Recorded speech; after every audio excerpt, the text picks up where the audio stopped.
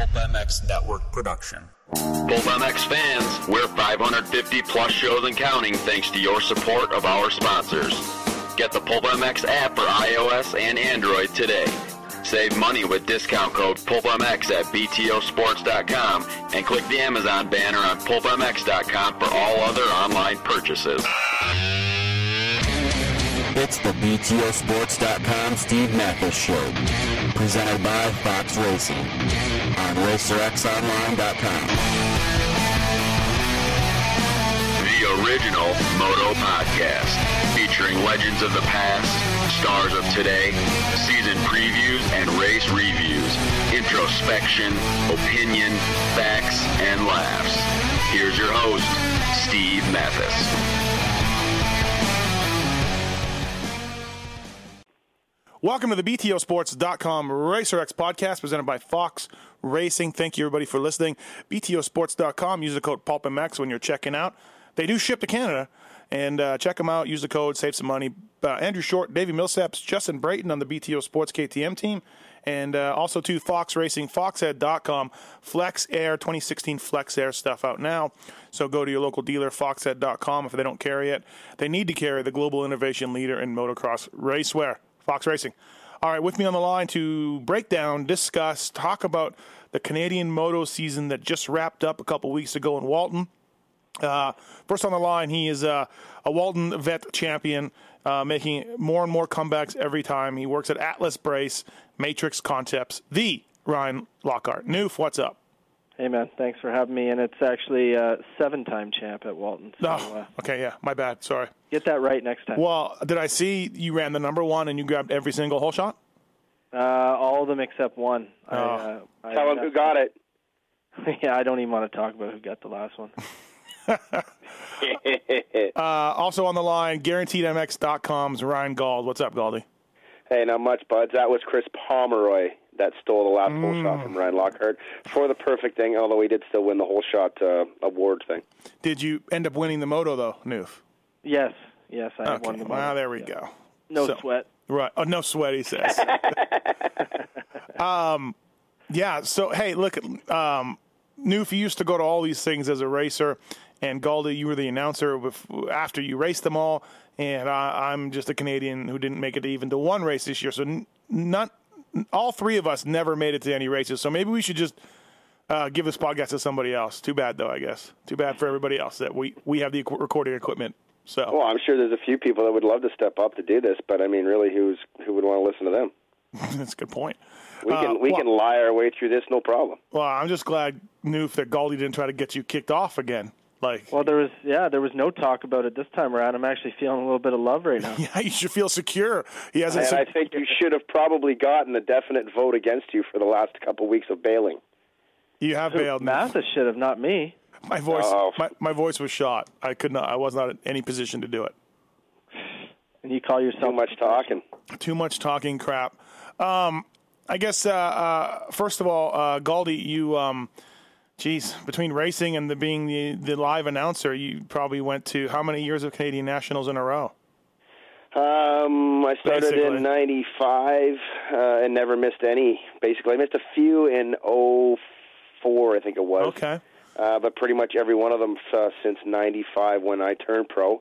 But back then, though, they were just Ontario and Quebec, right? So it wasn't quite the distance they're traveling nowadays. But once the series picked up, 99, I raced it, 2000. Actually, 2000, I missed a few because of a broken leg. But after that, once I got the job in 02, I never missed a round as far as riding it or working it. Well, except for this year. How was it? Did you miss it? How did you miss being away? Or 100%. I won't lie about that. I missed every minute of it. And then when I did get to see, I went to Go for News was my first one as a visual. I was sad. Like I was super sad. I didn't feel like the job was done as good, and the show wasn't as good, and they missed me for sure, and the series sucks without me. And no, I'm just kidding, but I missed it big time. I didn't like not being a part of it this year for sure. Well, that's what happens when you make people angry. Well, I do a lot of it, so I'm used to it, I guess. Newf, I was sad. He said. I like it. Feelings. Yeah, Newf, I'm cheering up right now. Newf, you went to the first three and then Walton? Yes, that's correct. How's everything at Atlas Brace, by the way? Everything good? Yeah, it's good. We've been busy. Honestly, it's been solid all year, so can't complain. How's the Villapoto sales? Good? Everything good there? Oh yeah, it's always good. Who's that? Who is that? Yeah. Yeah. We took him out of all our catalogs, everything. It's been great. I don't know. Gassed them. I don't know who's sadder, Brady or Gauldy, for different reasons. Oh, yeah. No, Rick's probably tearing up a little bit. Yeah, Rick's way more sad than Brady. Yeah, good point. But so yeah, Gauldy, you didn't get to go. So it must have been a little bit weird sometimes waking up on Sunday morning and this. I mean, I could get it where you're like, hey, for 10 years I went to every race. You know? Yeah, no, 100%. For us, it was kind of weird on Sundays, just kind of following on Twitter and making sure that my Twitter was getting run by someone who I asked to fill in for me at the races, stuff like that, and then trying to listen to the online show, which was tough at times. But it was kind of a bummer not being a part of it, sure, and it was one of the years that it felt like to be a part of it would have been great. Maybe not any of the stuff behind the scenes because there's always the problems and the knocks on the series and stuff like that. But, man, when the gate dropped, especially MX1, holy crap, it was like it seemed like it was pure excitement every time the MX1 guys got to the line. MX2 maybe not quite as much once they hit east, but the MX1, it was like from start to finish, nothing but awesome racing. I want to talk about Motocross of Nations first because I went this morning on Racer X and the FIM released their Motocross of Nations entry list, and I got furious. I knew the Canada is not fielding team. Now, Gauldy, you were team manager last year, team/organizer. I knew Canada was not fielding a team this year. But then when you scroll down and you see, like, literally every other country, crappy Ireland and New Zealand and crappy Poland and crappy Ukraine and crappy Greece and Croatia. Like, these are all teams that finished behind Canada last year. Like, they're all going back. They have their assigned numbers to where they finished. You know, Canada, what we get, 16th or something? It was, we're going to weigh 49, 50, 51, I think it was. Yeah, I can't really do that math right now. But anyways, so basically, like, every other country is going there except for Canada yet again. And, like, Gauldy, I feel like you're not maybe telling us the whole story. Like, I feel like you're hiding something because let me recap. Let me recap this. So, Carl Bastido does a job for Canada Motocross of Nations team for, 10 or 15 years, maybe longer. 50% of the time, it's pretty much crap. Once in a while, he pulls it together and actually, the team has a good support that everything it needs. But basically, the other times, it's kind of a clown show. So somehow, you get on board as a team manager. You get elected, or I don't know how that went. I don't know who else you were up against. But somehow Carl bowed out because Carl's related to Marilyn Bastido at the CMA. Now, even though they'll swear that had nothing to do with it, whatever. So he bows out. You get in. Now, look, you've got a lot of flaws, Gauldy, but you did a really good job with this team. Raised a lot of money. Bikes were shipped. Support staff went. You rented a truck. Like, everything was pretty good. Like, I went by, and everything was pretty good. You guys did a good job. You got into the A main pretty easily, and whatever went, you did loop it out. You have your number one rider loop out off the start, which was weird, but stalled it. Okay, stalled it. That was it. Sorry. The loop out was from Italy. I keep forgetting. Mitch Cook. Right. I can't keep track of all the Canadian things on the starting line to happen over the years, but so. And actually, I helped out with some fundraising. You had good funds. There was a little bit of a surplus at the end, I believe. Yeah. Now, just out of the blue, and this is where I think you're not telling us the truth or something. Out of the blue, Marilyn Bastido at the CMA just says, we're not good. We're good. We're not sending a team. You were ready to do it again, I'm sure. You had the same kind of fundraising ideas. Like, yeah, 100%. Why would she say that? What happened? What did you do? Well, to be honest, I mean, the interview Hold on. Newf. Okay. Hold on, Newf. Are you with me, though? Do you feel like Gauldy must have did something? I'm waiting for the truth. Here it is, on the spot. Let's go. Because it doesn't make any sense. We had a great effort. Everything was great. And you did a great job, Gauldy. But something happened. Well, I mean, I pretty much gave you every bit of information in that interview we did a week or so after the event. Mm-hmm. I feel like maybe some of the things I said in there weren't, super supportive of Marilyn, but I mean, there was no point to be supportive because she was not supportive in anything that we did. Right from the get-go, it was a difficult wall to climb. But everything seemed fine leading into the fall and down into Christmas time and stuff like that. And then I was emailing back and forth with her saying, oh, hey, I've got some stuff ready to go. And I figured it was a shoo-in. Like, I figured, how the hell could I not have the position again? And why wouldn't she just sit back and sort of relish in the fact that... Even if she didn't like you or whatever, she can sit back and be like, well, this clown seems to know what he's doing.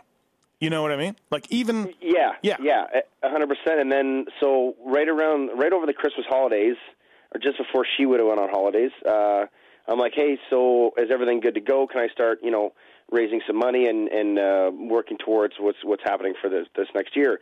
And she sent me back saying, oh, well, I still need you to put you fill out this application. It was like the simplest application. And I think, didn't you do it a couple years ago? No. Oh, you never did it? Okay. I thought you tried to apply once. Anyway, I think I was thinking about it, or I might have said something on the radio that I never followed up on. Well, it literally is on the CMA website. It's an application. It's super simple. Just kind of asks for a background and who you are. And incredibly enough, Carl Bastido won every year. Yeah. Well, I don't know if there was much competition for the majority of the years. Okay. Last year was actually me, Danny Bro, and Frankie Tommy, which I thought was a made-up name, but it ended up being a real guy. I thought it was somebody that made up name. The guy's name was Frankie Tommy or Tommy Frankie. Or it was your porn name. Yeah, exactly. There you go. Yeah. So anyway, she says, I need you to fill out the application again, and everything should be good to go. Okay. I fill out the application, and I hear nothing till about the second week of January, I think, and that's when I got the letter from her with the whole line basically saying that we are not satisfied with the way the money was raised. We don't think that the managerial skills were done properly. We will look towards finding someone to fill that position in a more professional manner. So after that, of course, I blew a top. I emailed her back and forth again a couple times. Not Ryan Gauld that I know. This isn't the Ryan Gauld that I know, blowing a top. Well, okay, so what? You wouldn't have blown a top? No. You would have been like, oh, Marilyn, you're probably right. I probably would have sent a mail bomb to Hamilton. Okay, so I freaking did not send a mail bomb yet. I emailed back 2 or 3 times without an answer, asking why. Can I get an answer? Can I do this? And then it kept obviously getting me more angry, so I came up with the letter to write out to let the industry know what was going on and how she felt and yada, yada. And then nothing happened again. And then all of a sudden I started hearing things from everybody else. And to be honest with you, the first one was Billy Bigwave of Direct Motocross writing in it of how saying that, oh, well, Roger DeCoster would never do this and yada, yada, yada. And then he also called me unprofessional or he agreed with what she said, which, again, set me off. Hold on. No, he didn't. No, 100%, man, 100%. 100%. It's in a Friday update back at the beginning of the year. I can find it if I need to. What'd you do to him? Zero. Well, we've never been tight. We're not on Christmas cards or nothing like that. But I thought in this venture that he would support what happened more than supporting the CMA that has nothing to do with the sport. You and I have been pissed off at each other a few times before, but you did a good job. Me and Billy, I've already come on. I told Newf about this. This is how it is. I'm Chaz Michael, and he is the Tommy what's the other guy's name? He's Tommy Franklin or whatever. He was Frankie Tommy. He doesn't like to upset anybody or support a side. He just always plays a straight line down the middle, and that's fine. That's the way they like to do it. He sounded like he wanted to submarine a side with this Friday update, but yeah. So anyway, that got me fired, and then I started digging in some more information, and then I heard Andy White had some information, and Andre Lauren had a part to do with things, and yada yada, and all these guys were basically up like trying to bombard me out of there. Now, I have zero thoughts that any of these guys actually had conversations with Marilyn Bastido. Okay, I think this is just hearsay stuff going on. But however something transferred around, it basically came back to saying that I did everything in an unprofessional manner. The way that I raise funds is not the way that she wants to do it. She would rather have this committee that goes out and collects funds from a group of people rather than getting the support or the regulars to support it. Newf, I mean, it's worked so well every other year. Why not just stick to her plan? I mean, it was so terrific every single year when had Bastido ran it. It was just amazing. Yeah, it's a joke. And then the other one was that, and then finally, so I started talking to this guy, Patrick Tremblay, who is on the board of directors with the CMA. Right. If you can imagine, it even has a board of directors. So this guy is like sort of backdooring information to me, and they were having meetings about me doing this, and everybody was supportive of the role that I did other than Joe Godsell and Marilyn Bastido. Now, you met Joe Godsell out at Latvia last year. He was the guy that was basically walking out of the tent that you figured was going to need a defibrillator every 5 minutes. And they basically vetoed the other votes, which apparently I had more of to make it happen again this year. And she just vetoed it and said, no, we're not doing it. Whether it was a personal vendetta or her reasoning behind the way that I got money and made it all happen. And what do you think? That's all I've got. That's all I know, man. That is 100% the truth. I wish I had more. Well, how did you raise money in the wrong way? Because you got some from CMRC races? Do you think there was that? What is she talking about? No, I don't think that was it at all. Okay. Because it was not really like. I guess I was at the races, but CMRC had no involvement. Did you sell cocaine to raise money? No, there was no cocaine sales to raise money. Right. It probably would have been a lot quicker, but that was not a good route to go. I don't understand. Like, you got the money. However you got it. You did a good job. We raffled off a Pulp MX thing, jerseys and shit. I don't get that argument. Now, the unprofessional, how would she know? Because Joe Gotzel said some things to her?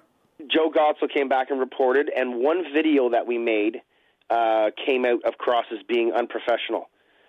It was the very first video that we made. Again, it's on a YouTube channel, on my YouTube channel. Anyway, it's like what'd you do? A day I got stuck. I'm stuck in customs because Canada Customs did not fill out a piece of paper properly. So I'm stuck in Latvia Customs, and they're not going to give me these things. And I'm literally dealing with. It looked like Schwarzenegger's brother, this ginormous Latvian monstrous man. And I don't understand him. The Latvian lady that I'm dealing with, they're helping, and so I'm in customs all day, and I give Diggs the camera, and he goes out and just tapes a bunch of things, and then I make a video of it, and they're in a mall, they're making jokes. There's a stall shot of Colton going to the bathroom. They drive a car over, they get stuck behind this fence, and they have to cut across the grass, and it was total, just joking around. No laws being broken, nothing outside of it. But anyway, that was 3 minutes. It was not a snuff film. It was not a snuff. It was 3 minutes of an eight-day trip. So, and then the other one was that the riders didn't go to riders meeting. And so, because when I was over, I went to riders meeting. There's no riders there at all. It's all team managers. Mm-hmm. So I just radioed back to the truck and said, "Hey guys, don't bother coming. I'll get the information." And it was like they did the start procedure and talked about. Sound testing. There'll be random sound. It was like about a 4-minute long riders meeting. Jeez. Joe Gotzel was right behind me though during the riders meeting. And by the way, Joe, you got a free trip to Latvia. You got a free trip, and then all you're going to do is bitch and moan and complain. Yeah, I had to get him the free passes and everything too. And this was after Marilyn threatened to cancel the whole trip 2 weeks prior to the event because she couldn't read Colton Fasciotti's spelling on his CMA license to go to the FIM. So, instead of just, okay, Ryan, we don't like that. There's just no team at all.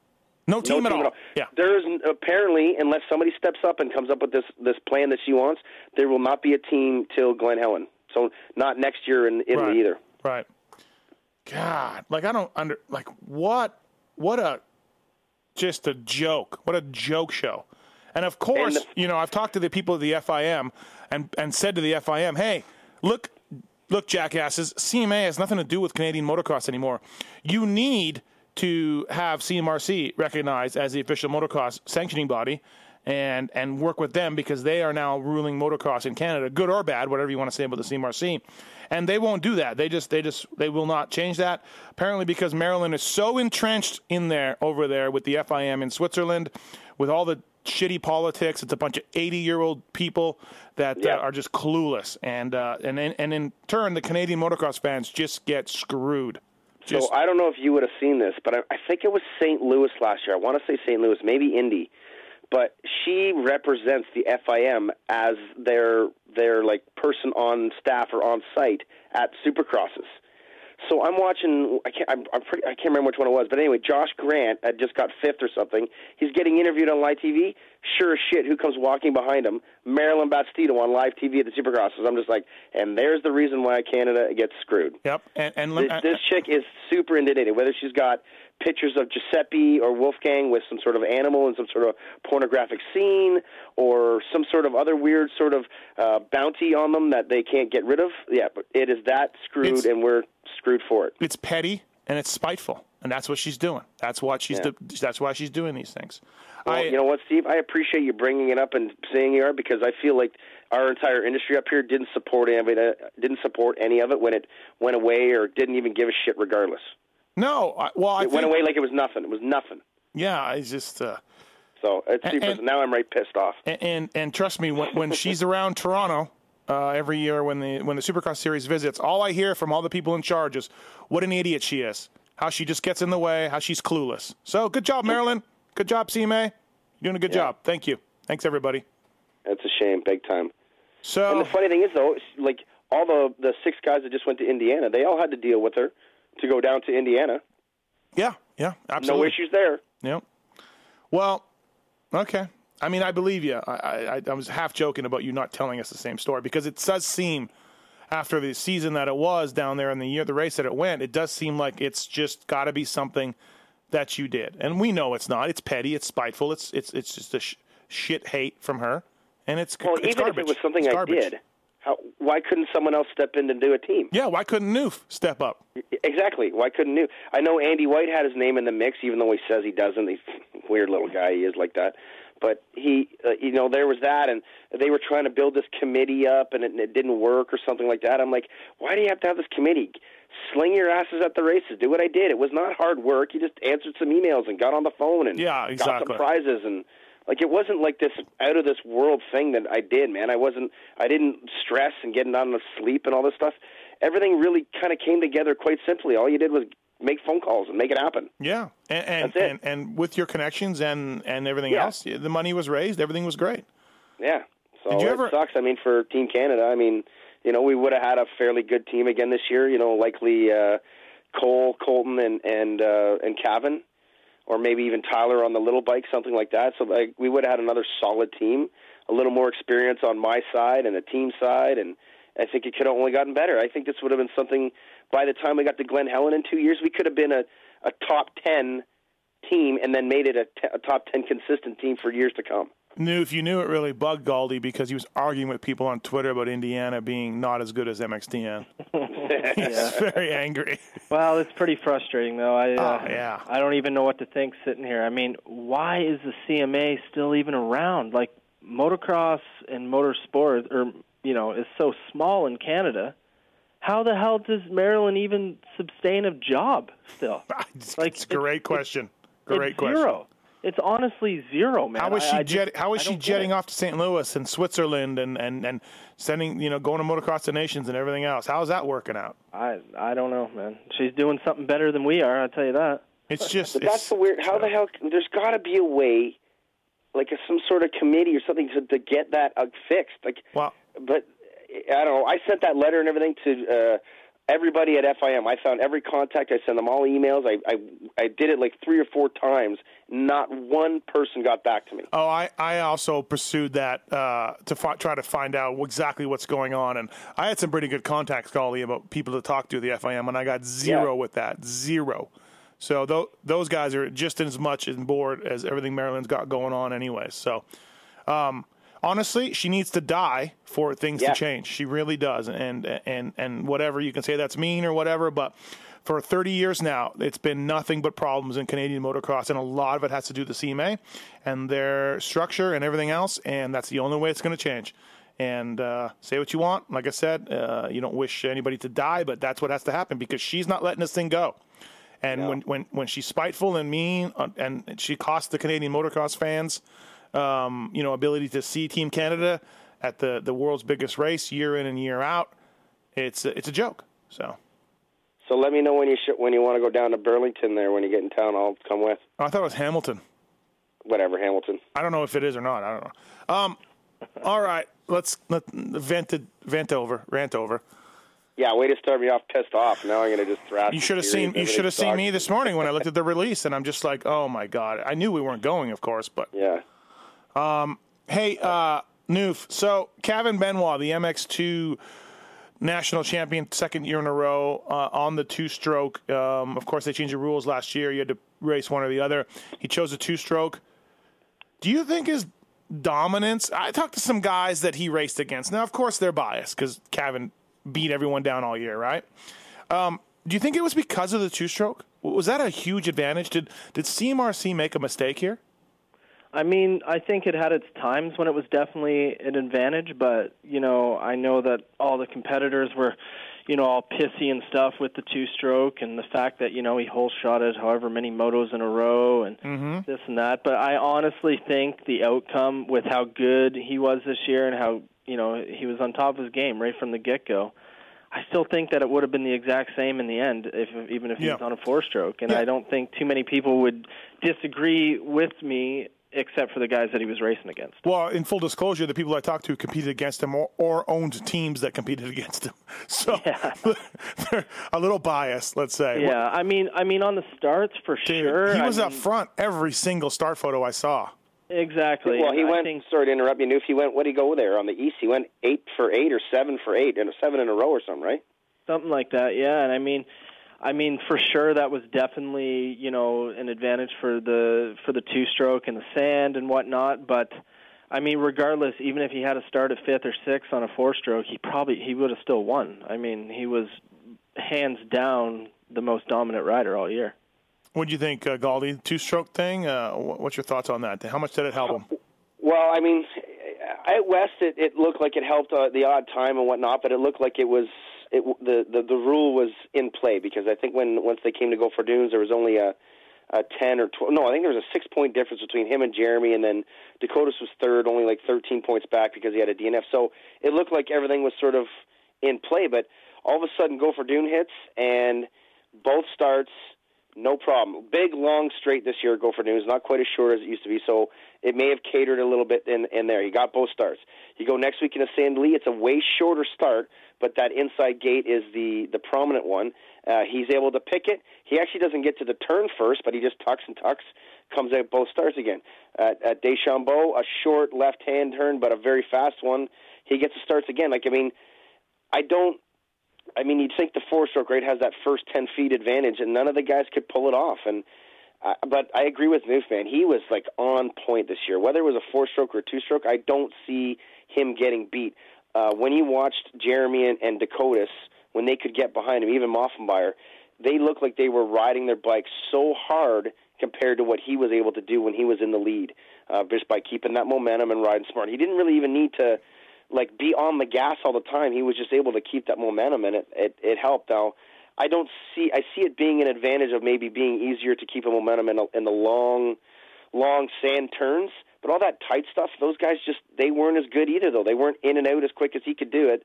And once he was in front, there was no getting around him, and he was in front a lot. It'd be interesting to see, Newf, is say like Jeremy or Dakotas jump on a two-stroke next year, and see all of a sudden if they become an unbeatable guy, because we really don't know. I don't think so, though. Do we not think that they're going to make it the change again? How are the manufacturers going to let this happen again? Well, who's been saying that for 3 years, Gauldy? Me. Well, I know exactly, but they still find a way to do it. And now, is this the year that it was so dominant that it's got to go away? How do you? And this is the same thing that MX Sports runs against.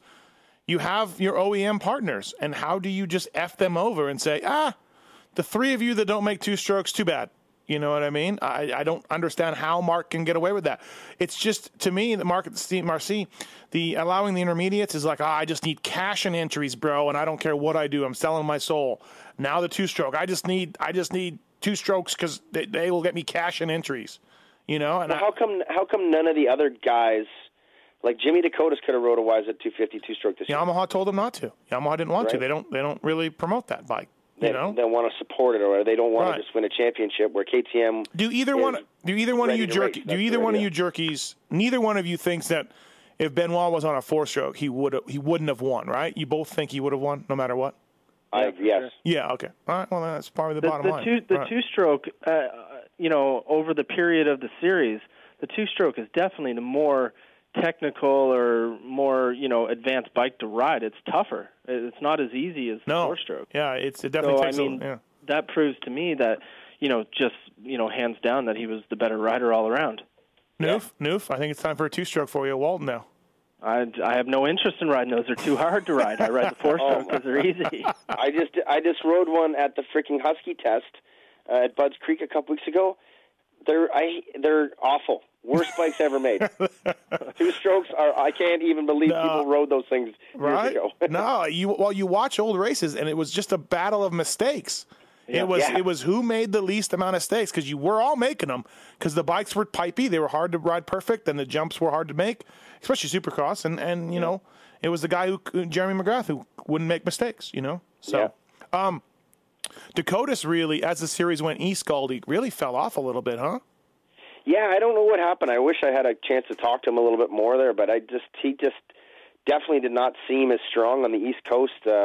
I guess you would have thought he'd be a little bit more of a sand guy, being from the NESC area. But yeah, he you know what really hurt him? His starts. Like, he was never.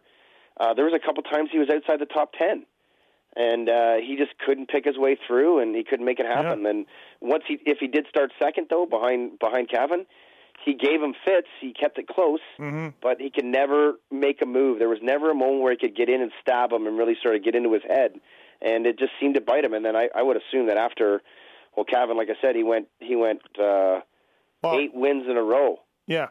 Right? The first 4 rounds, Jimmy won 2, Cavan won 2. They go to Gopher. Cavan wins. Jimmy gets second, but still no problem. And then from there, Jimmy goes 5-4, 5-4, 3. You know? So, like, I don't know if the Jimmy's never really done a whole season. And this year did the Supercross, and then, the whole year. Maybe it caught up to him. I don't know. Yeah. What did you make of Jeremy Medaglia's Medaglia performance, Newf? What did you think all year on the Gopher Dunes Honda? Yeah, I thought it was probably the most solid year that maybe he's ever had. I mean, as far as consistency goes, he was he was good every weekend. His starts were average. He just didn't quite have the He had a crappy Walton. Whatever happened at Walton, I don't know. But. Yeah, Walton was a disaster for him. But, I mean, overall, up to that point, he was pretty consistent and good starts, and thought that he rode good. Walton, honestly, I have no idea what happened. I was there, obviously didn't see. He tried to make some stupid pass on Joey Crown. I think he was just trying to take him out or whatever. But I don't know. I thought it was good. I think a good building block for him. Why in the hell he ever chose to ride the 450 at Indiana last weekend, that was a bit of an offside move to me. But well, I wrote that too, and Digger, his team owner, told me that Jeremy wanted to ride it, and he's promised that he could ride it. So it was Jeremy's choice. But it does seem fair weird. enough. Yeah. Fair enough, but I think overall, though, a good year for Jer. I mean, considering, the year that he came off of last year on the Cowies, I think it was, a big improvement. The Moffenbauer, Gauld, got worse it was worse in the beginning on the west side, where you think he would do well, and then all of a sudden he got a little better. Oh, he's hurt? Okay. He came in hurt and just kept getting better as he kept feeling, almost like once we get to MX1 like Colton, they kind of came in hurt and under the radar, and just kind of got better as they were able to ride more, I believe. Cole Martinez, the leading edge guy, didn't really get to see what he could do. Hurt himself, right? He knocked himself out. Yeah, he rung his bell. He actually wasn't supposed to be back towards the end of the season there. His doctors and stuff, from what I heard, told him not to go racing. He ended up going racing anyway after he hit his head at Calgary, I think it was. Yeah. Nanaimo. No, it was in Nanaimo. Yeah, he rung his bell big time, I guess. Got lost in the airport. It was bad. A whole bunch of bad stuff going on there. So luckily he was fine, obviously, and came back. But not a great year at all. Before the season started, we did a preview podcast. I don't know if you guys remember, but I was ranting and raving about how there's no young Canadian talent coming up, or who was it, And Gauld, you brought up Dylan Wright, and this year 6th in the series. He missed one race also. And then Jess Pettis, who's on the leading edge, or not Monster Kawasaki. He's not leading edge anymore, right? No, he's GA check. Or no, sorry. No. Vernon Motorsports, Privateer Yamaha. Who, Pettis? Yeah. No, he got the boot off of the other team. Okay, see, I didn't know this. So, first up, we'll deal with Pettis. Newf, what'd you think? 9th overall? I mean, a lot of top 10s in there. I remember seeing this kid a couple years ago when he was like 15 and 16, and I think Lissamore was saying like he's going to be awesome, and he really wasn't. And I guess there's something there. Yeah, no, I think he did miss one round, I guess, from injury or whatever. But other than that, I mean, it was good to see him make it to all the rounds and race, because that was like the first time, because he's been injury plagued forever. Yeah. He has like serious talent on the bike, and his speed is a lot better than even his results show. But he's still pretty haywire out there and needs to smoothen out, to get to the next level. But I think speed and skill on the bike is right up there, to be in the top 5. But, just one of those other things needed a year to build, right? And you can't jump right in there and make it happen. So I think, ninth, was, if that's what he got in the series, pretty good. But, more realistic 5th or 6th place speed. What do you think of Dylan Wright's year, Gauld? He switched back from a 2-stroke to a 4-stroke on the MX101 team. Well, just quick with Pettis, I think Newf saying that how he made it through the series, that experience he gained, I think is going to make him a little bit better next year. He finally got that whole series thing. And now to Dylan, I thought he was going to be, at the beginning of the year I called it. I said he'll get some podiums, he won't win any races.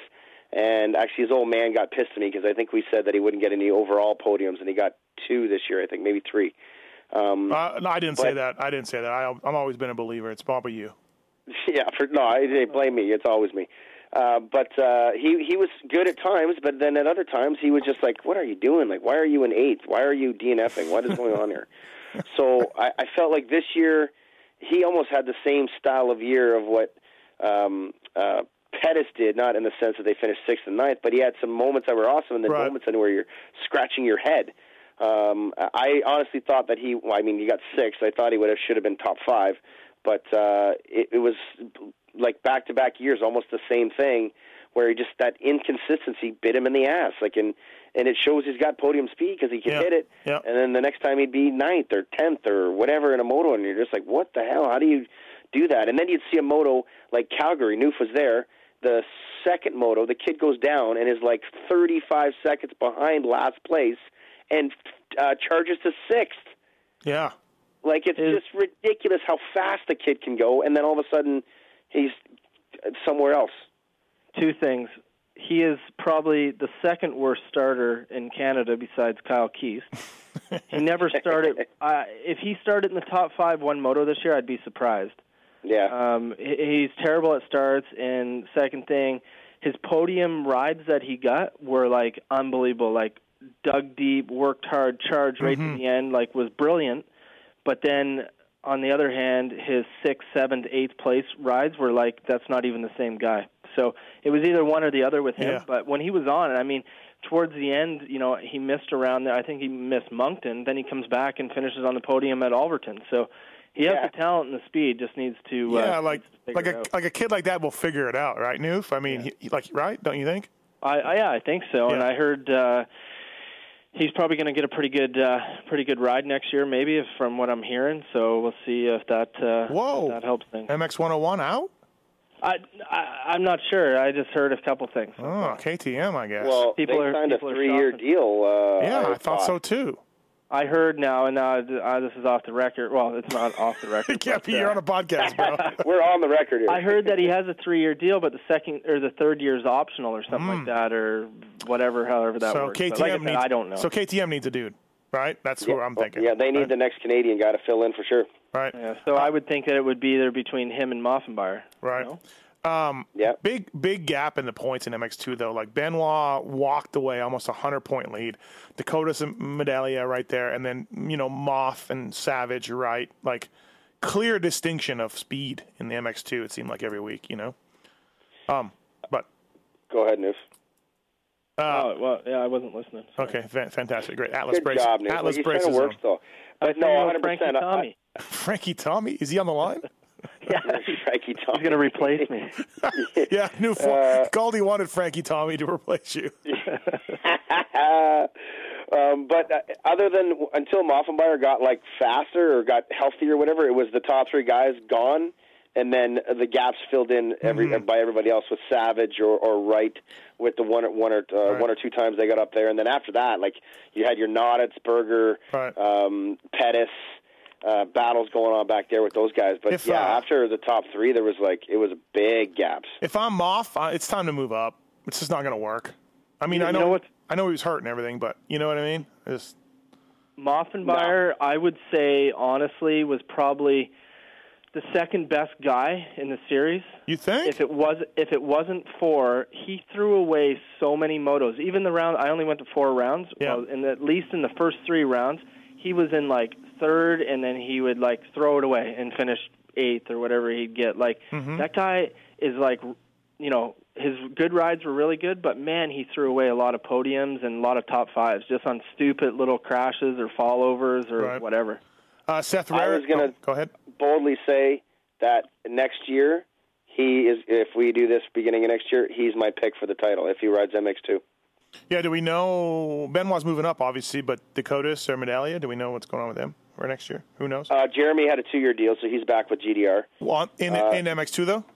Yes. Yeah. Okay. As far as Dakotas, no, not too sure yet. Right. Digging into that soon enough. He seemed to like it. I talked to him a few times. He seemed to like it up there, man. Oh, dude, this is a perfect series for him. Yep. People love him up here. He can make some good money. Well, easy on the good money. It's MX2 in Canada, but. Well, I mean, he'll get some money from contingencies and stuff like that. Right.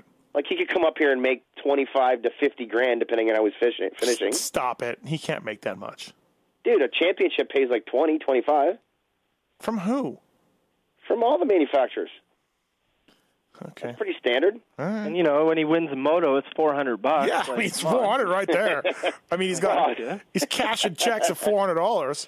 Yeah. No, and I meant there's got to be some salary in there a little bit and all that stuff. Okay, maybe it's not like a check for $50,000 at the end of it all, but I'm just saying over the course of the year. Seth Rarick was on a 2-stroke also, and a solid guy.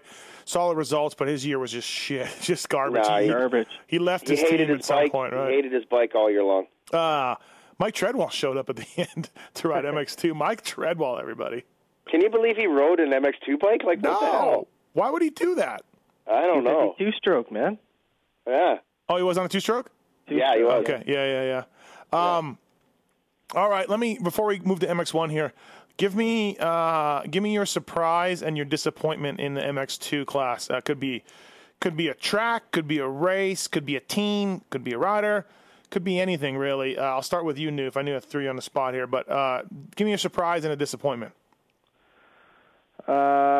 Disappointment was Cole Martinez for sure. Mm-hmm. I don't really think that his speed. I mean, he was pretty good, but he wasn't a championship guy. Is it just me? They're probably guys are probably going to get mad if they listen to this. But is it just me, or does the Monster Cowie team kind of need an overhaul? Is it just? Yeah. Is it just me? Oh yeah. Okay. Right. No, it's not just you. I don't. Okay. But, all right. Right now it is. Right. All right, and surprise, I should say. Surprise. Who was even in there? I don't even know. Thanks, Prep. Frankie Tommy would have. Frankie Tommy showed up at Regina. Yeah. No, biggest surprise would probably be just the dominate. Well, I don't want to say that. Probably Dakotas not winning more motos from what I saw of him at the first round. I mean, he was unbelievable at Kamloops, and I thought to myself after seeing that day, I questioned his conditioning coming in. Right. I said, man, there's no way this guy I did too. Gonna, I did too. Yeah. There's no way this guy's gonna. I mean, he's gonna be a contender right down. I mean, he was a contender, but losing by 100 points at the end was a bit of a surprise because the series kind of unwind it for him, right? So unwound for him. Unwound. Gauldy, surprise and disappointment from MX2. My surprise was Jess Pettis. Okay. Loved the kid all year long. Did a privateer thing. His old man took the summer off, and they bought a motorhome and basically sold the farm to put Jess on the tour, and he made it through every round and got solid points and put his name on the map as far as I think he was 4th best Canadian if we look at stats like that. So Jess Pettis, my surprise. My disappointment was 5th best Canadian. 5th? And which one am I missing in there? Medallia, Benoit, Moff, Dylan Wright. Oh, right. Yeah, sorry. Okay, Pettis. 5th best. My bad. Right. So it's still my surprise, though. I thought the kid did a great job, and the family, and that. I'm one of those guys. I like that whole scene of the family doing the whole deal. And then my biggest disappointment, I got to kind of agree a little bit with what Steve said, and also what you said, Newf. The Monster Thor MX2 plan just was a disappointment to me all year long from start to finish. I said at the beginning of the year that Cole Martinez was going to be the biggest disappointment. I think he made that happen, and then when they hired Sean Rife, that just solidified my ideas of going. Jason Hughes, where are you going with any budget or money you have? What would MX2 be in Canada without Sean Rife appearing out of nowhere, just like a fog rolling in?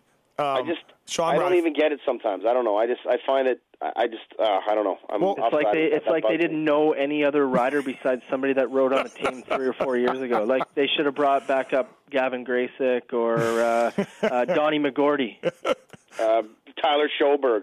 Hambone's around. Get Hambone. Oh God. Yeah, if you want to be a super goof, you can hire that guy. Hambone. He was at Walton. It wasn't pretty. Oh. What, riding? No.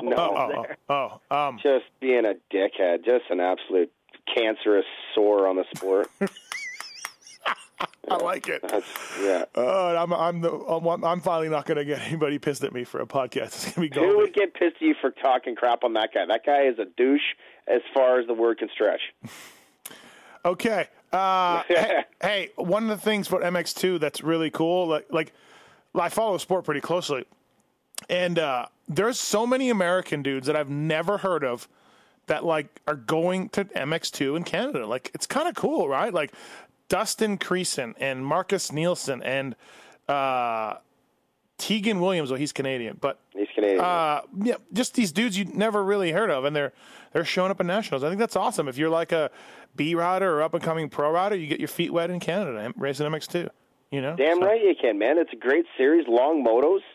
Your live television, or not live, but a TV series. You get in time like that. That Creason kid got tons of TV time. It's playing on in the States right now, and I actually, funny little side note there. That kid thought he was going to come up and whoop some ass this summer, I guess. Well, can you blame him when Joey Crown wins? Well, Joey Crown's a whole other story. There's a guy on the hot spot. Okay, let me ask you this. Does Joey Crown, if he gets a contract from Leading Edge or KTM or OTSF for whatever it could be, let's call it $50,000 here and a bunch of bonuses there, does he take it, or he says, no, I got my state stuff going on? I don't know. But he's still a B rider, right? So he's not going pro. So why? No, he'll be going A after Mini O's here in November. Okay, I guess you take it. I don't know, because right now it's not a ton of rides in America. You know, same with Sinai. Well, he's a Team Green monster kid, so obviously everything is looked after, I would assume, and all that kind of jazz. And he'll be a front runner coming in. He won a title at Loretta's in B. But, I mean, like, you know, say a 2-year deal comes up. The kid's only 16. Right. 2-year deal. He gets his feet wet, does long motos, learns how to ride a series, learns how to be in shape because there's great competition, all that kind of stuff. You know, either makes some money or gets through it and then moves into the States. Is that a good plan? Yeah, sure. Yeah, Gauld. Jeez, you're really aggressive with this. Sounds like you're working for the CMRC again. I know, right? Jesus. And same with Sinai, too. He doesn't really have a home down here, you know, and the guy went 4-4 at Walton. So, I'll throw one more at you before we go to MX1. There's one rider on the block that can ride MX2 next year now. Tyler Medaglia. Yeah. Why? How? Because his 5-year run is over. Oh, it's 5 years. 5 years, yeah. Would he do that? He's actually he writes for me on my site now, and he said that the last couple of weeks actually that he's interested in it, and there are some teams that he's talked to already about it, and he's actually got something for the GNCCs coming up. If the final ones go well, I guess Kawasaki in the U.S. is coming back like crazy strong as far as off road goes, right? And there's talk of doing an off road deal, Canada deal type thing going on right now. Oh, okay. Yeah. That'd be interesting. So, should I go into the rant about Stally needing to up the purse and make it 30-minute motos, or does everybody understand that? That I'm just going to yell and scream about why don't you just dub that in from our old podcast? Or any of the other four or five podcasts I do? It's just a joke. It's a joke. It's a freaking joke. It's a national series now, Stally. It's not going to change. Wouldn't want to put money into that. No, there's no change in that, buddy. Did you two jerkies race against Matt Crown, or is it before your time? I did, for sure. Yeah. I did like one year in the early 2000s. Oh, okay, yeah. So there we go, folks. Good. He was good in his day. Yeah, and now, he was good. And now his kid's racing, just to make you feel older. Kid killed it at Walt, man. He was so impressive. I wish Kiefer would have done the whole series too. He was getting better. 21th and then 9th. He was, by the end, he would have got first. What happened to that program, anyways? I don't know. I think he just got too busy. He's supposed to come up and do Saint-Denis and Deschambault. Saint-Denis and two more. Yeah. He got busy. He got busy. Okay. Yeah, he got busy. All right, we'll take a commercial break here on the BTOsports.com RacerX podcast presented by Fox Racing. Listen to this commercial from Racetech. Use PulpMX15 to save yourself 10% at racetech.com for suspension needs and the dirt cheap helmets. Use RiderX code to save 5% at dirtcheaphelmets.com. And we'll be right back with Ryan Lockhart and Ryan Gauld here.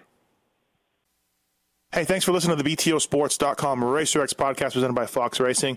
Racetech people, racetech.com. These guys have been in business for over 30 years, supplying racers, riders, and tuners with factory-level suspension to everyday racer.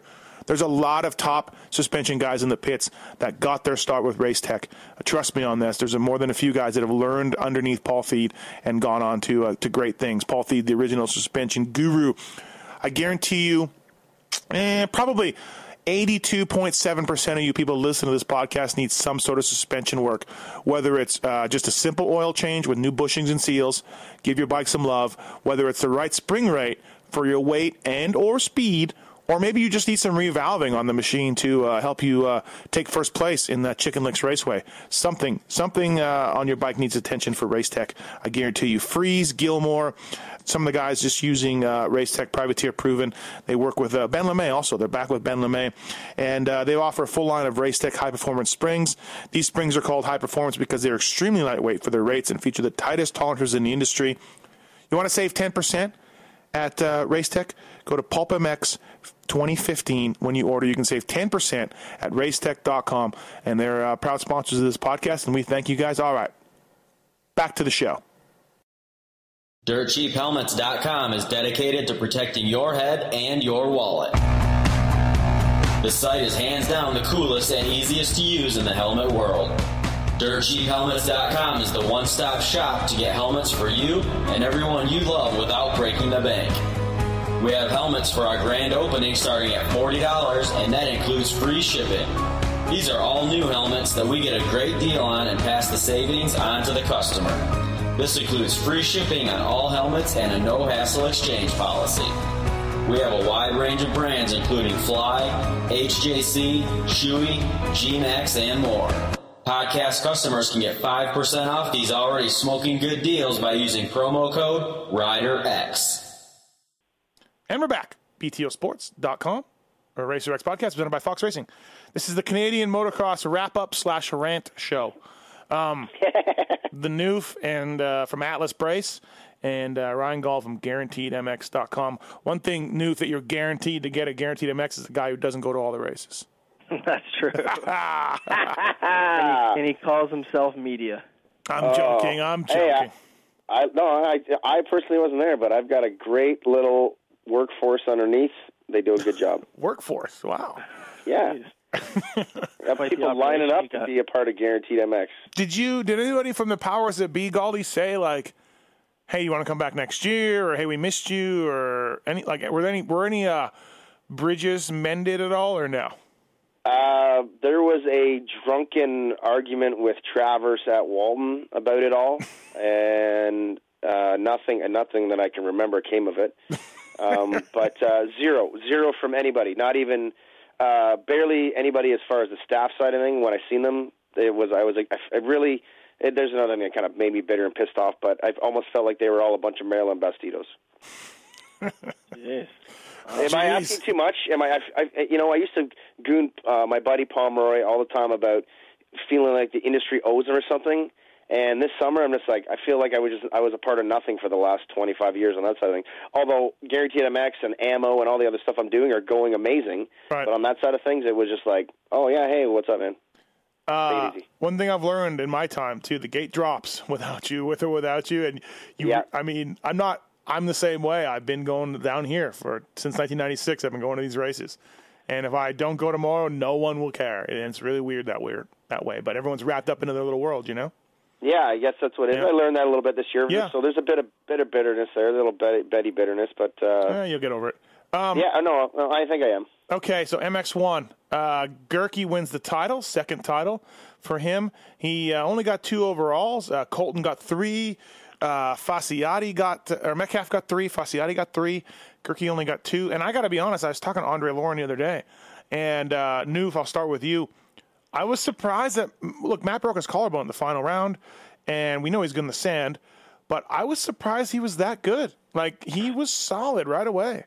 Me too. And if I remember correctly, I I didn't even have him picked as a top 3 guy coming into the series just because of the fact, new team, new bike, arena cross all year, no testing time, broken collarbone, the list goes on. Mm-hmm. And I actually wrote a thing in the program for the East and the West, and I've had him like 5th or something like that, and we had a conversation at Walton that when it was all said and done, and he's like, so you really think I was a 5th place guy? And I said, honestly, I did. You totally surprised me. He came in, he looked ready, he looked squirrely as hell at Kamloops, like fighting the bike and pushing over his head. I mean, I was out there too. I was getting lapped, and he crashed in front of me, and I was like, holy Jesus, this guy is a mess, but he was up front. And he rode his heart out until he got a little more comfortable on the bike, and, man, he made it happen. Yeah. What'd you think, Gauldy? Well, we all said it at the beginning of the year. There's no way he's gonna beat Matthes or Fasciotti, and by Jesus, was he ever impressive, man? I mean, Gopher Dunes, he was what we thought it was going to be. Yeah, that's no surprise. Yeah, exactly. Yeah, exactly. Yeah. But every other round, it's like his damage control was so good. Although the sort of crappy thing, I suppose, about it was that he could always get back to 5th or 4th. Yeah, no matter where he started. The depth wasn't great. Yeah. When there's only 20 guys on the gate at Moncton, or 25 guys on the gate, like his freaking chain falls off in Moncton, and I'm thinking, like, I'm watching on Twitter, I'm like, oh, his series is over. His chain falls off. The guy puts it back on with his hands, and then comes back to 5th or 6th in the moto. It's like 5th, yeah, 5th. Like, he couldn't. Normally that would be a championship, game changer. Yeah. Well, he went 5-1. Yeah, exactly. 5-1. Yeah, he was impressive, man, like, for sure. And other than the last kill switch gate, whatever we're calling it, other than that, he was solid all year. He was Gurky RoboCop, like, he was solid all the time. Yeah, I was surprised, man. At his, and going back to the guy I think we all picked Metcalf, and this goes to the Monster Cowie team. 2 DNFs for Medi, right? 2 blown up bikes. Yep. Any problems of his own, or just blown up? Like, the blown up bikes were just those things. But the one moto, where was it? He was like leading and ended up getting. I think it was Moncton. I think it might have been Moncton. It was Moncton where he was either leading or running second behind Thompson, and was right there and should have been first or second by the end. It ended up like 4th. That was the only one that I saw where he lost points on his own. Other than that, he was solid across the board. Other than the 2 DNFs bit him. If you average out his points in all the other motos, it would have gave him I think like 50 some odd points or 58 points or something like that. Right. Which would have put him tied or just behind Fasciotti. It would have been right in there. You know what's crazy about him, and you might be able to correct me on this, but when I watch, even though he was dominant at Kamloops and stuff, and he looks unreal on the bike, but when I watch him ride, I'm thinking, how this guy that I'm watching on the track at Walton, how can that guy finish 4th and 5th in a U.S. National? He doesn't look like the same guy to me.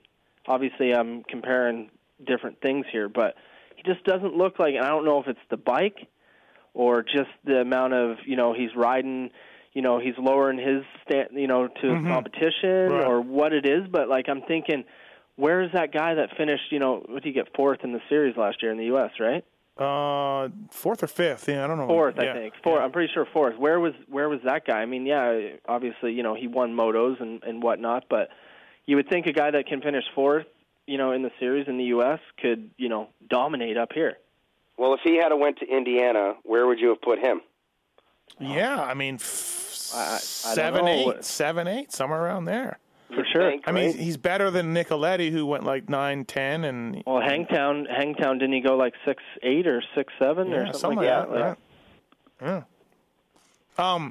Colton came in just by the end of the year. He was the best guy, I think, but just came in with that injury that I like too. Like, I think Digger, and even maybe in a preseason interview I saw with Colton, they all played it down about how crash wasn't bad, whatever, blah blah blah. But it really was. It really did hurt him. So. Yeah, it was for sure. Well, he took like crash 6. they did. Go ahead. Newf.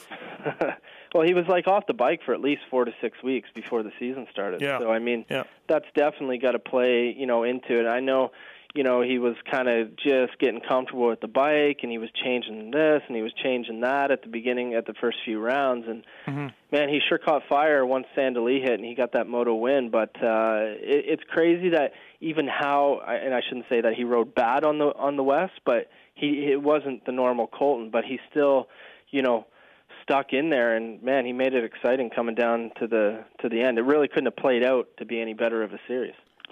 Go ahead. If you go back and look at some of his stats, he actually had once they hit Gopher Dunes, he had opportunity to win this title after getting down to how close it was. At Gopher, he was should have finished second in the moto and ended up throwing it away and got a sixth, I believe.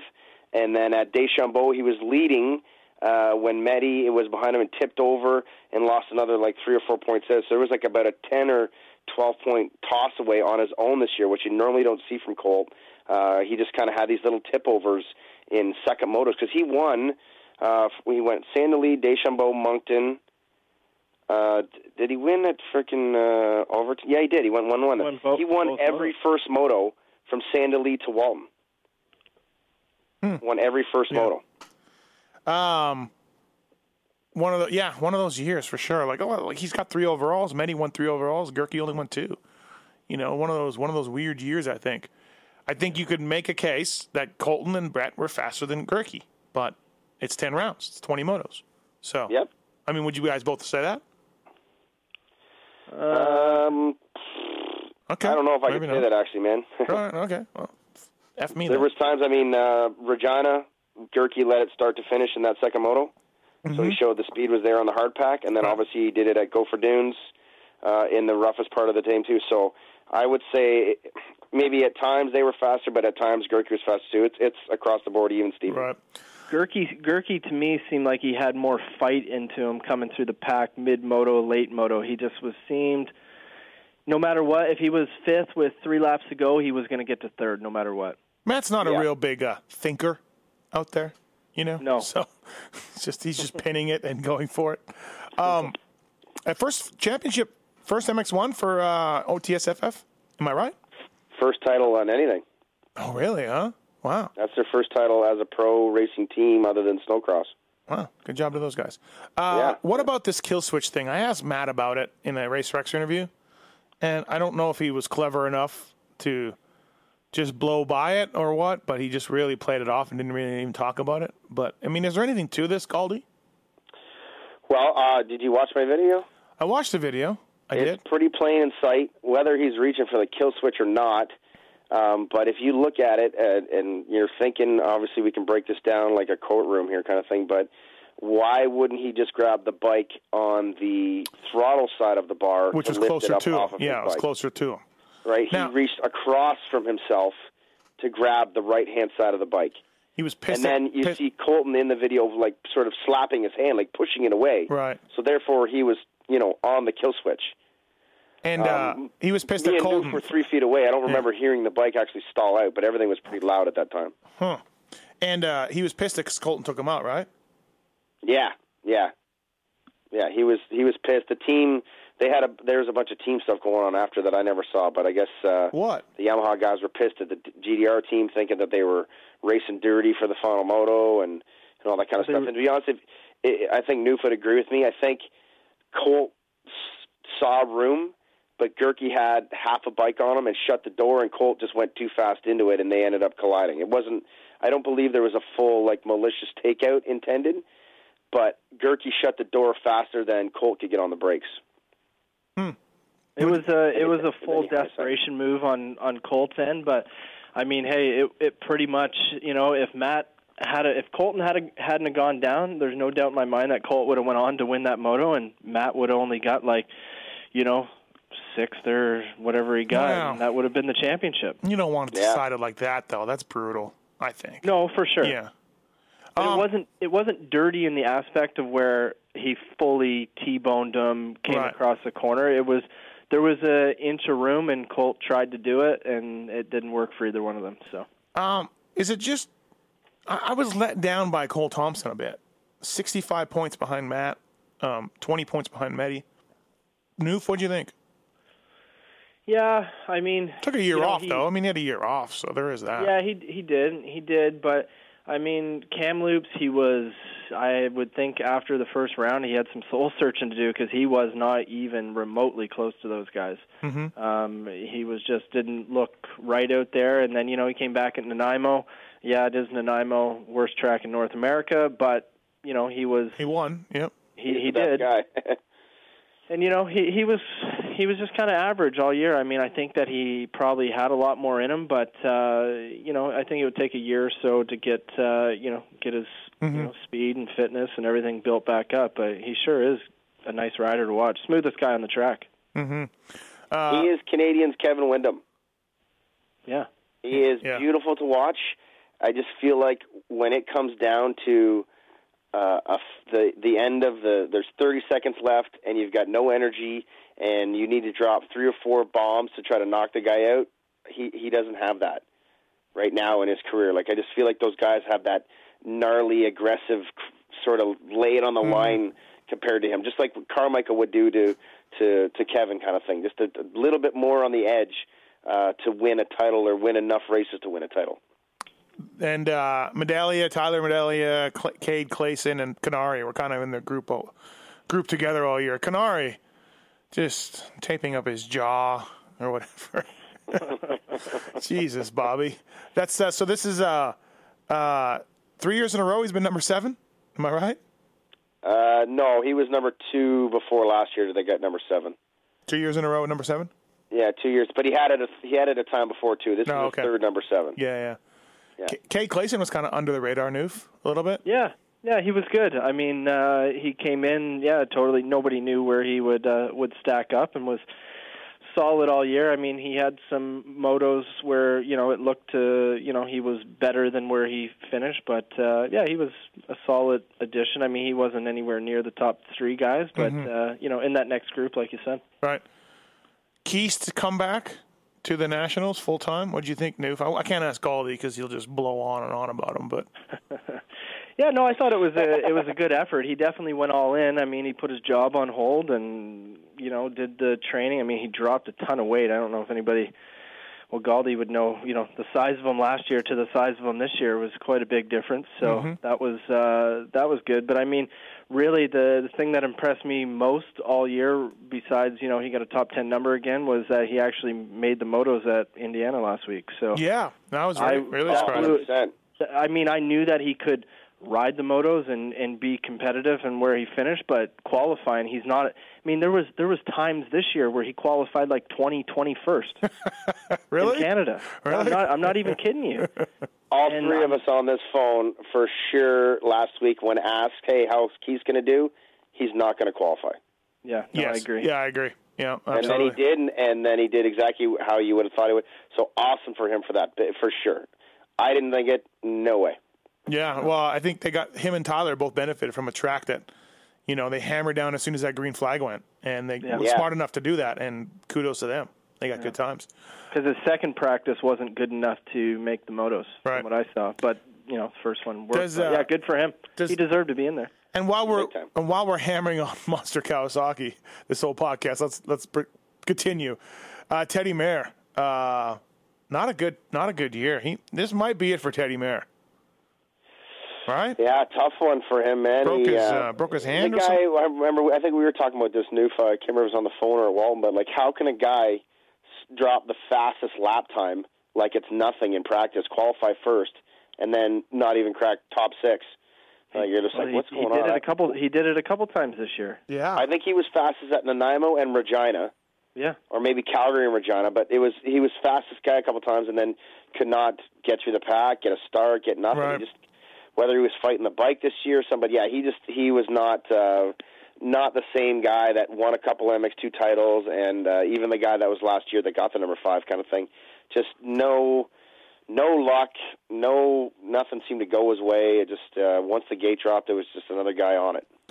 Yeah, it seems like I don't know. Maybe does Teddy want to come up? Like, it was kind of a late signing, right? Like, it was like, hey, we got a bike for you a little bit. I don't know. No, he was on it Oh, was he? Kind of all the time. Okay. But he was sort of in the waiting to see if Jason Hughes had to sell his kids to pay for the rest of Matthes' contract.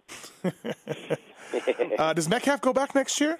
Do we know? He wants to. Does he? Okay. Yeah, All he'd right. like to. He's enjoying it. He says he's got at least 2, maybe 3 more years of something like this in it. Right. And our series is a little more maybe laid back and not so hard on the body and all that kind of stuff. So And Matt's going to come back, right, for OTSF? Yeah. I would hope so. Yeah, I think he is. So he's with BTO in the winter, isn't he? Yeah, no, he's Jimmy Albertson. Yeah, going after Jimmy Albertson. Oh, Jimmy Albertson. Sorry, okay. John Dowd came up, Newf, 50 years old. I know, isn't that crazy? Got 8th. It's almost like if it wasn't John Dowd, it would be such an embarrassment. Yeah. Good. Like if it was Tommy Frankie or whatever. Right. At 49 years old, getting 8s and 9s in the MX1 class, it would be like, all right, this is an amateur hour, but. Yeah, good for him. Yeah, that's good. That's good to see. I can't even imagine. I'm 31 years old, and I can't even hardly do the motos. So 50 years old, man. He's dicing. He's faster than his kid. Right? Somebody drug test that guy. I know. Yeah, always got the Adderall steady. Was there a weirder race than Calgary with Vince Freeze coming up and winning? Right? Strange. That was a weird deal. Good for him though. 3-1, right? He went 1-3 or 3-1. 1-3. 4. 1-4. Yeah. That's as a team right there. There's a guy to hire. Get him away from the craziness of all the other stuff that goes on, and I don't know. Guy can win races. Yeah. Why not? I guess. I mean, you know him more than we do. We know him for a year in Canada, so they seem like an all right guy and all that stuff. Does he have a lot more baggage behind him down in the U.S. as well? Is that why his only option is the Moto Concept deal? Yeah, I think so. Oh, okay. Hey, Kyle Regal came up to race the 252 stroke for Redemption? No, just for Husky Canada. Oh, Husky Canada. Who gets fired for not knowing the rules where he immediately has to go to MX1? It's a pretty small company, so I don't know. JSR? Do we blame JSR for that? No, he wouldn't even know what the vault is. I guarantee JSR doesn't even know what the vault is. But that was the plan, and then how did just everyone catch on to it and be like, wait a minute, is that kind of how it went? Well, actually, was it me and you doing a podcast, Newf, about that, looking into the stuff like that? And I actually thought it was fine. I missed something too, and then all of a sudden, somebody must have done the math and let them know, or let Stollybrass know. Well, we questioned it. We were like, wait, is he? And then we were kind of like, whatever. It was getting later in the day, so we just let it go. No, he's eligible. And then, of course, the next day it was like, he's no longer eligible. Yeah. We gotta go. It's Kyle Regal. I highly doubt anybody listened to our Brad podcast. was screaming at Newf, so we had to get off the phone. Yeah. The braces sell more braces. I know. Surprises and disappointments for 450 class. I'll go with you, Gauldy, to start with you. I started with Newf last time. Give me your surprise and your disappointment in the MX1. Oh, my surprise is Matt Gerke, 100%. Did not pick him to win. Did not pick him to podium at the end of the year, and the guy fully surprised me at every single round that I was able to witness and that I followed. So, big surprise was him for sure. Disappointment. You know what? I don't really have. I guess maybe a little bit of Cole Thompson, but I kind of had it in place there. But I don't really have anybody a disappointment. I think everybody that was in the top 10 or in and around where they finished is right where I figured it. You didn't give me a chance to talk about Kyle Keast, but you can't be. I picked him to finish 8th at the beginning of the year. If you want to go and rewind that old podcast, just saying. Anybody's going to check that. I don't really have a disappointment in MX1, man. I feel like it was awesome to watch. There's nobody that let me down. I would like to see a little bit more fight in Thompson sometimes. That's about it. Right. Newf? Biggest surprise, Matt Gorky, for sure, no doubt. And biggest disappointment, not one single round of the 10-round series with more than 40 MX1 guys. It's pathetic. It's sad. What needs to change? 20-some dudes in Moncton? Like, come on. Well, 27 guys finished the second moto in Moncton. What? 27? 27. Yeah, well, it's pathetic. What are we, a GP here? What's the issue? Why is it dropped? What's happened? Newf? There's no well, first of all, it all boils back to the local level. There's no local pros anymore. The pro scene at a local level is just pathetic. Yeah, I just CTI Trevor Greaves? Yeah. He came to Indiana with me, and I was talking to him about Manitoba, and he pretty much just said that exactly same thing about the pro class in Manitoba. Yeah. Yeah, it's brutal. I mean, I go to all the local races in our area, and, we're getting me and Dusty Clad on the line. Come on. Wait. Well, that was one time, though. Newf. Well, that was one time, Newf. But Wait. There's 2 or 3 dudes. You went to the island to race Dusty. Tell the story of the guy. Oh, yeah. Tell the story of the guy. The super fan guy. The guy walks up to me in the morning. Yeah. Dusty Clat's there. It's a pro purse money race. That's the reason Dusty came out. Home track. Right. I'm there prepping my bike, doing something. The guy walks up and says, "Oh, hey, good to see you here. How do you feel about your chances of beating Dusty today?" I said, "Well, to be quite honest with you, I feel pretty confident. I mean, the guy hasn't raced in 2.5 years. Getting a little bit older, doesn't ride that much. I ride all the time. Rode a couple nationals." He looks at me and down at me because I'm down on my knees doing air pressure or something. Says, "You have no chance of beating Dusty here. He's going to beat you so bad that you're going to go home after the first moto." Was it Lissamore? Was it Lissamore? As he's saying this, I'm letting the air out of my tire because I'm can't even believe that this guy is saying this. Are you sure it wasn't Lissamore? I think it was Lissamore with a mustache, disguise on. Oh, and you beat him. You ended up beating him. Well, I mean, the funny thing, we joked about it all day, is that I went 1-1 that day, made $1,000 riding around at 70% and out of shape. Mm-hmm. And riding 15-minute motos, and Benoit risked his life for $800 going 1-1 at Moncton. Yeah. Nah. That's a problem. How about that guy, though? That guy. I'd like to find that guy. It might have been Tommy Frankie. It might have been. Oh, that's who it was. And nothing against Dusty. He just doesn't ride that much anymore. And that was the thing. It wasn't like the Dusty Clad of 3-4 years ago, the Campbell River Crusher. It was working man Dusty, blown out knee Dusty. Yeah, just having fun, and this guy was putting all the expectations on him. So you have no chance of beating. No chance. No. Go home now. Go home now and save the embarrassment of yourself. And back, that is awesome. But that local level thing, Newf, I think the answer is that you got in a Twitter argument with that guy on the quad. But anyway, you're making good points of what you're saying. Just the fact that there's no pro in today's standard can just go to the track in a pickup truck or a van. No. Whether it's their dad helping or whatever it is, they need some big trailer. They need to have 2 sets of rims. They need to have chains and sprockets everywhere, extra sets of bars, plastics, 5 sets of graphics. They can't just show up to the race with a bike, get their suspension done, and go and race anymore, and then just try to bank on how good they are or that day. It's bizarre because I feel like there's no way that should have changed. I mean, I grew up racing like that. I got a picture of myself beside McGrath on the start line at Daytona Supercross 98. I got a bone stock Yamaha. It's 2 weeks old. Bone stock suspension, motor, everything. Now, definitely that's changed a lot, but at the local level, why aren't guys just doing that? It sucks. And I'm running local level races now, and when I talk to the pros, all they want to know is how much money I can pay them. Well, but when I raced pro and I wasn't winning Manitoba, I'd win the odd moto here and there or whatever. I don't know if I ever won an overall in the expert class. I would race 2 classes and I was top 3 to 5 guy, and I'd come home with $500-600, and which I was making $100 or $200 out of that if it was a race you had to stay at a hotel and gas but I was perfectly happy to make $100 or $200 a weekend profit. You know what I mean? I would make $500 or $600 total, and I was happy with that. I don't know if you can. You love the sport though. These kids nowadays, they don't love it like we love it. Yeah, maybe. We're on it's more like just something for them to do.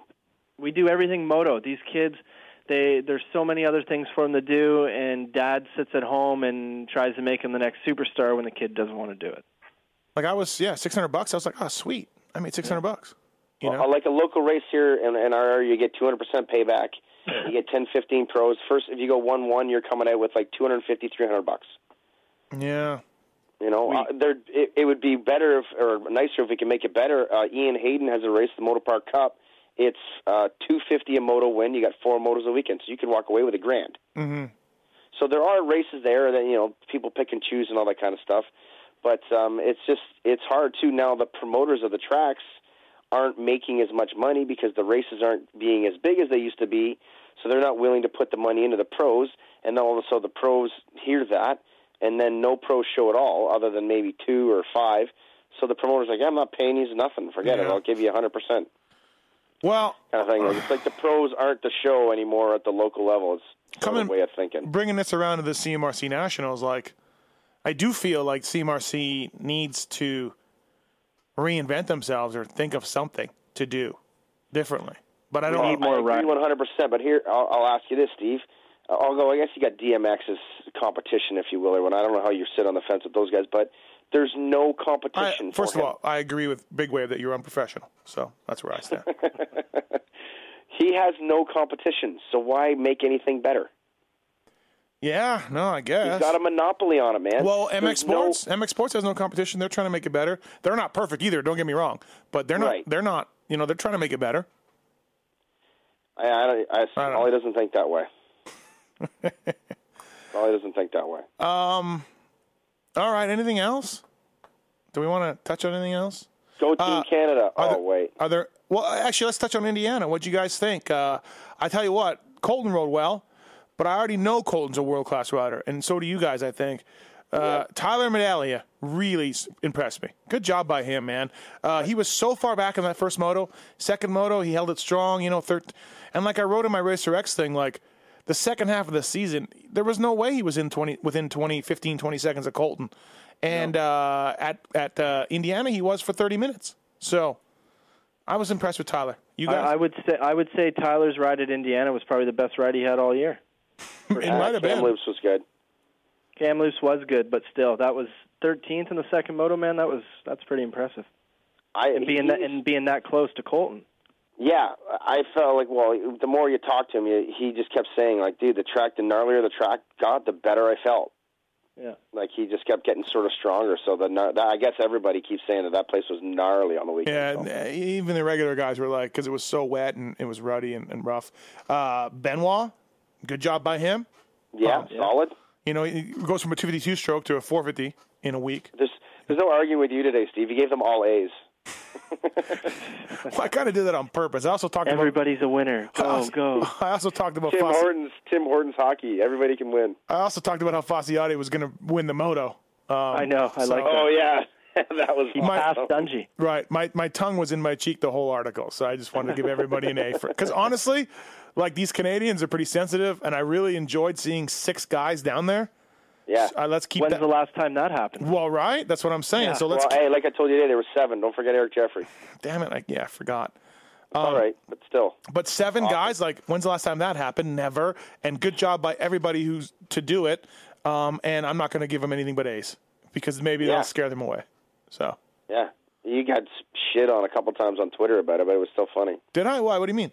No, just people gooning you. But does every Canadian just get an A? And a couple things that he said. That's just funny stuff. But they all did a great job. Even though that Jeremy got hurt and Sean and Eric didn't make it, they gave it a shot. Man, they went down and tried it. It's not like the U.S. National is this unreachable entity and you can't make it happen.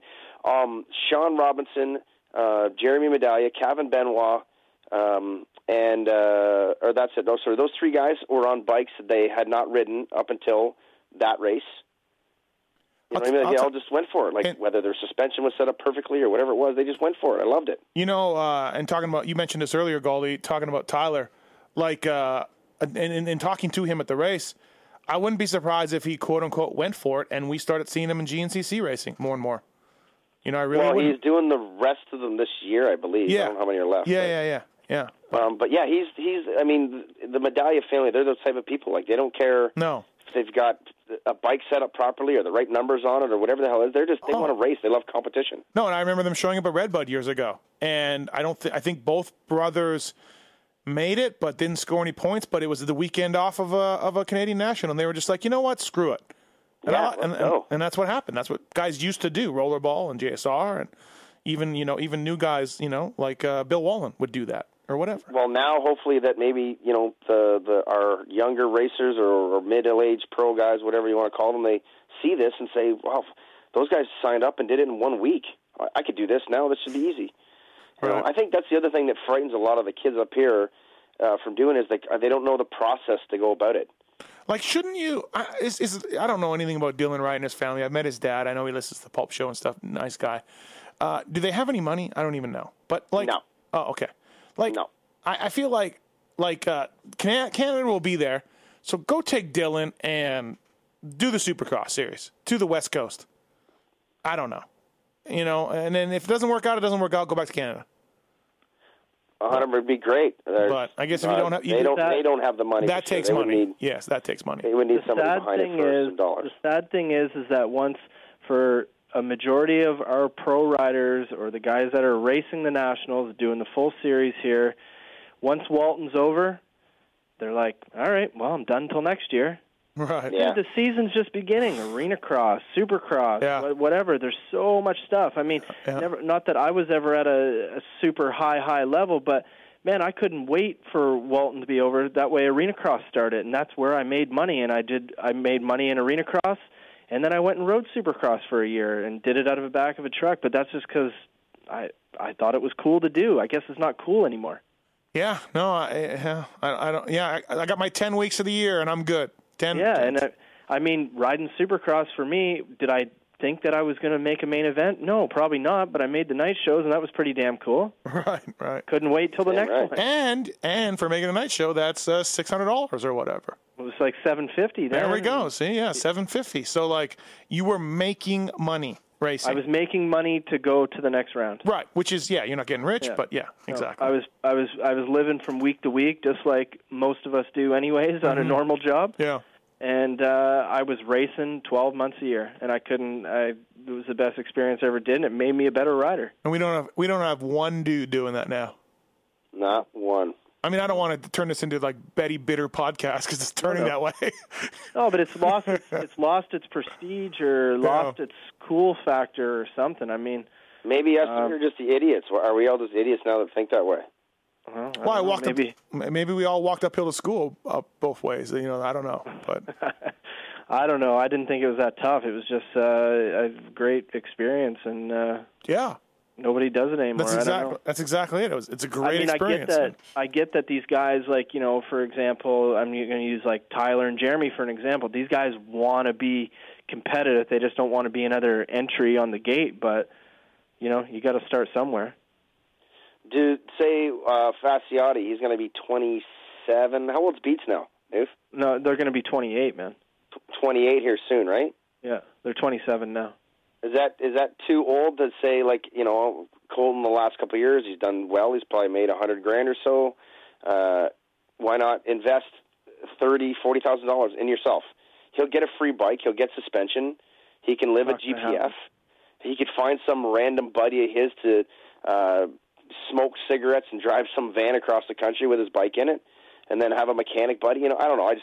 I want to see somebody invest in it. And I feel like he's the kind of guy that could set the tone for everybody else, or even if it's Tyler or Jeremy, but just take that money and invest it in yourself to see if it can make it. I mean, I know it's a lot to ask, but that's these guys got families now and houses. We need the young generation, the Dylan Wrights and the Jesse Pettises, and these guys to somehow scoop up the money and to be able to do it. But come out here, ride Arena Cross, put $10-15 in your pocket, and then go ride Supercross until your money's run out. Yeah, that's how it. Well, this year too, you got 2 Arena Cross series, right? So there should be money to be made for some Ontario guys can make money, and BC. There's one in Calgary for some Alberta guys if they want to make some money. So there's money to be made now to help yourself get into the winter. Yeah, those BC Arena Crosses, they're going on again, right, Newf? And they pay well. I cannot believe how much they pay. You can make $4,000 a weekend. It's insane. Yeah. That's insane. Well, you could make more, but then you got to race Newf in the Dash for Cash. Yeah, good luck with that. And right. Nobody's going to win that. Right. So. And not to go against the other Arena Cross, but Justin Thompson is starting his Arena Cross now, and it's got almost the identical or a little bit more purse going on starting now as well. I saw the press release for that, and it's not going to BC, right? It's just going to Alberta? No, it is going to BC. Oh, it is. So 1 round. Penticton, BC, and then Calgary. So that's, once again, that's going to cause some issues with our riders doing one series or another? Is that how it's going to work? No. I hope they just do one. I hope they at least pick one to do. Yeah, I guess we should complain, right? Yeah, I mean, now they got some options. Yeah. Well, I think that the AX Tour 1 will hopefully see, the bigger Canadian team guys doing it. Monster apparently is getting involved maybe, so maybe you'll see the Monster Thor guys, the OTSF guys. But the BC Arena Cross is a great series for the local pro guy, Washington State guys. Yeah. And, like Cycle North has already hired Scott Champion to come up and do it. So it's going to have a good flow as far as for both series, from what I'm hearing right now. 7 Deuce Deuce going back? Do we know? No, but you know where the 7 Deuce Deuce is coming to a local outdoor race next weekend up here in my neck of the woods. He is? I saw it's kind of weird. He's going to announce or something like that. Rap for 8 hours over this PA. Seriously? I feel like I need a percentage of 7 Deuce Deuce's income. I feel like I've done something here. You have done a lot for him. You've definitely helped put that guy on the map. I need a cut. I need to be like the manager. Will he be doing Supercross again all year? Where does he get the money for that? Yeah, he does just what Newf said. He makes enough to get to each round. Yeah, okay. He's got sponsors, and and he's a borderline main event guy, and he's living the dream, and he's getting to each round via, top 10 LCQ, if not main events. So that's I look at it like this: you scrounge enough money to sign up for the first round and do your prep, and if you go to the first round with $5 in your pocket, hopefully you can make $750 to $1,000, and that will carry you on. Yeah. Sign up for another 2 rounds and just keep going until it runs out. Yeah. Sounds like a good. All right, idea. I wanted to dedicate this podcast to machine racing. John, the Moaner, Nelson. Yeah. It is R.I.P. Machine racing. Rest in peace, machine. It is greatest shop ever in the history of Canadian motocross. It probably was. There's a lot of memories and a lot of good times at that place, and you'll never meet another shop that would put more money into the sport that never seems to give any back. I showed up there for Moto Park the week before the Amateur National. I needed a part, and someone told us to go to this shop. I showed up. This guy's yelling and screaming. There's a Chippy and a Bippy and a Skippy, and the owner's yelling and screaming, and then he helps us out big time, and even lets us stay in a trailer of his buddies overnight, my dad and I, and we're just like, who is this dude? That's how I met John Nelson. And good lad right there. Yeah, and then, of course, all the things that we can't talk about that he makes fun of, and it's hilarious. And he hated Newf for a while. Remember, he hated Newf? Now we're best friends. Despised him. Yep, despised Newf for being a rock star or whatever. Hated me.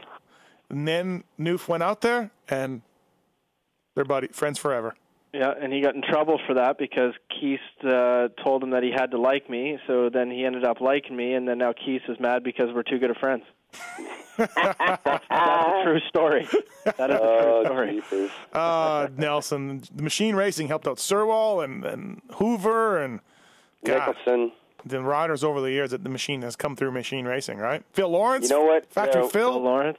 Wow, this epic thing about machine racing is for how many years they went there and all the pros' names and fast guys in this. They literally only have one outdoor motocross championship to their name. Really? And they actually didn't really earn it, and Nelson always got pissed for years when we said it, but they had Carl Valancourt from 94 into 95 when he started riding. He had the number 1 already, but he did win the 250 at the end of that year, and that was the one title that John won, outdoor motocross. Growing up in Manitoba, I bought 2 bikes from Nelson. Wow. Yeah, he shipped them up to me. Gave me a good price, better than any dealer in Winnipeg, and so I bought 2 bikes from the dude. So solid guy, man, solid guy. Okay, Ryan, the Newf, go sell some braces, although you're done for the day now. I'm done. Did you tell your bosses that you'd be promoting Atlas and Matrix? I run the show around here, man. That means they're not sitting close. Yeah, exactly. No, they all left. Nobody's here. I'm here solo. Nice. GuaranteedMX.com, Ryan Gauld. Thanks, guys. I appreciate it. Canadian Motocross event session, rant session / season wrap-up. Thanks, boys. Thank you. No problem. Thank you. See ya. Yeah.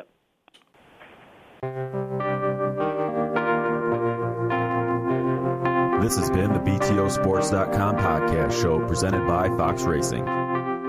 Don't forget to check out some of our past shows, including motocross legends such as The Bad Boy, Rick Johnson. I looked down and my hand was junk. I mean, it was sitting over to the side. The tendons were jerking in weird places. And my biggest disappointment with Danny Storbeck because that he never said sorry. Because Danny and I were friends, and we've never talked since. Brian Lunas. Before the 500 event, Dave and I fly to Germany, go down to Stuttgart. There's this little shop out the back of the mall factory. We get our cylinders, take them back, and, off we go. And, we ran Nicosil cylinders as a factory part for a handful of years before anybody ever saw it in production. Dave Arnold. And McGill was all, how he did the big pancake thing, and he's got the thing, he's completely laying on the gas tank trying to miss his tree. I mean, he would have gone even harder, jumped farther if that tree hadn't have been, if it hadn't have been there. The Hurricane, Bob Hanna. I love the guy. I don't dislike. I think he's the greatest competitor this sport ever had. Absolutely 100% in my mind. I firmly believe that statement I said about these modern-day guys in Switzerland or Holland or Belgium on 45 minutes on the same bike. You're not beating Roger. Are you crazy? They're not doing it. If they think they're so much better nowadays than they were in those days, they're fools. They're different bikes, different times. The Beast from the East, Damon Bradshaw. It got to the point to where I didn't want to leave home, and once I got to the race, I wasn't into it. If I wasn't going to give 100%, I'm not going to take their money. The working class hero, Doug Henry. It was definitely an emotional moment for me, just thinking to myself, that's it, and it's amazing the stuff that goes through your head in a short amount of time of the things that, that I was going to miss. The Dogger, Ron Lachine. Until you really open your ears and you want to listen to what they're saying, it's like beating a dead horse. And I know from personal experience, did anybody ever sit me down? Of course they did. Everybody did. Pro Circuits, Mitch Payton. There's two ways to make the money. One is you can sign for money, or two, you can earn the money. I'm a high believer in earning the money. I think they ride better when they earn the money. 7-time Jeremy McGrath. I was so mad, so disappointed and so frustrated that I pulled pick and I left. Every point counts. I could kick myself to this day for not just riding around in tents. It's been no problem. My ego got in the way, The O Show, Johnny O'Mara. Stuff that you'd sit there if you didn't even want to ride it, you just wanted to just look at it all day. I mean, I got a chance to test all that. I like that era I was in. I really do. Search Pulp MX in the iTunes store to enjoy these and over 500 more great motocross podcasts.